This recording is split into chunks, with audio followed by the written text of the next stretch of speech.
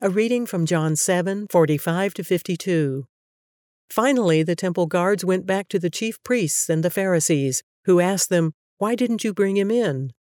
"No one ever spoke the way this man does," the guards replied. "You mean he has deceived you also?" the Pharisees retorted.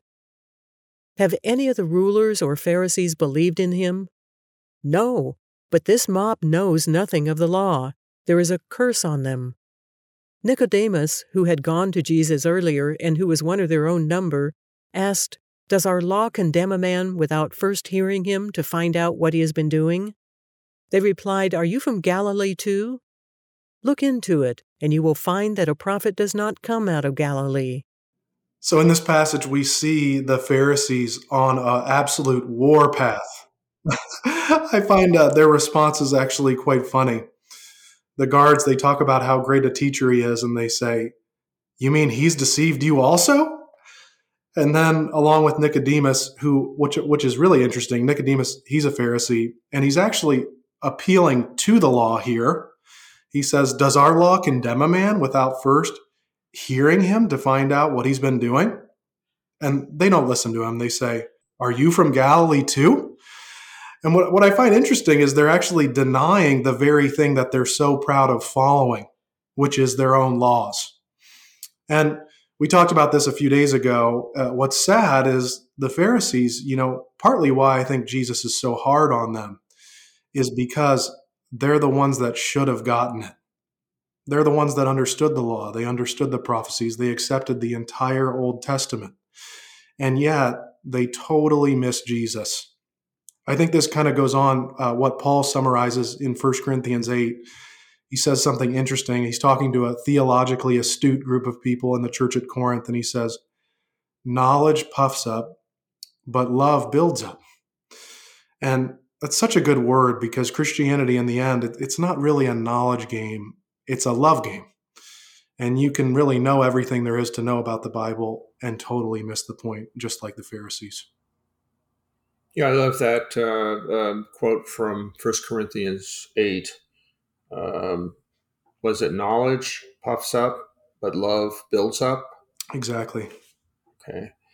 I think that's really important because I think we in our own times, in our lifetimes, have put everything on the knowledge side and none on the love side. Or on the love side, it's become sentimentalized to the point where it's reduced to things like lust or things of that nature and not true. Romantic love is only one aspect of love anyway. It's truly an aspect of love. All love comes, God is love. And so that's where it originates. But knowledge is different. Knowledge is not it does not necessarily cohere. It may be a fraction of something, but it's not necessarily the truth. There's a great difference between knowledge and truth. Because truth has love embedded in it to a certain extent. And, Pilate says to Jesus, "What is truth?" And anybody can ask that question, from a cynical stance or an attacking stance. But, I don't want to generalize and say all truth comes from God, but I think all truth is born from God.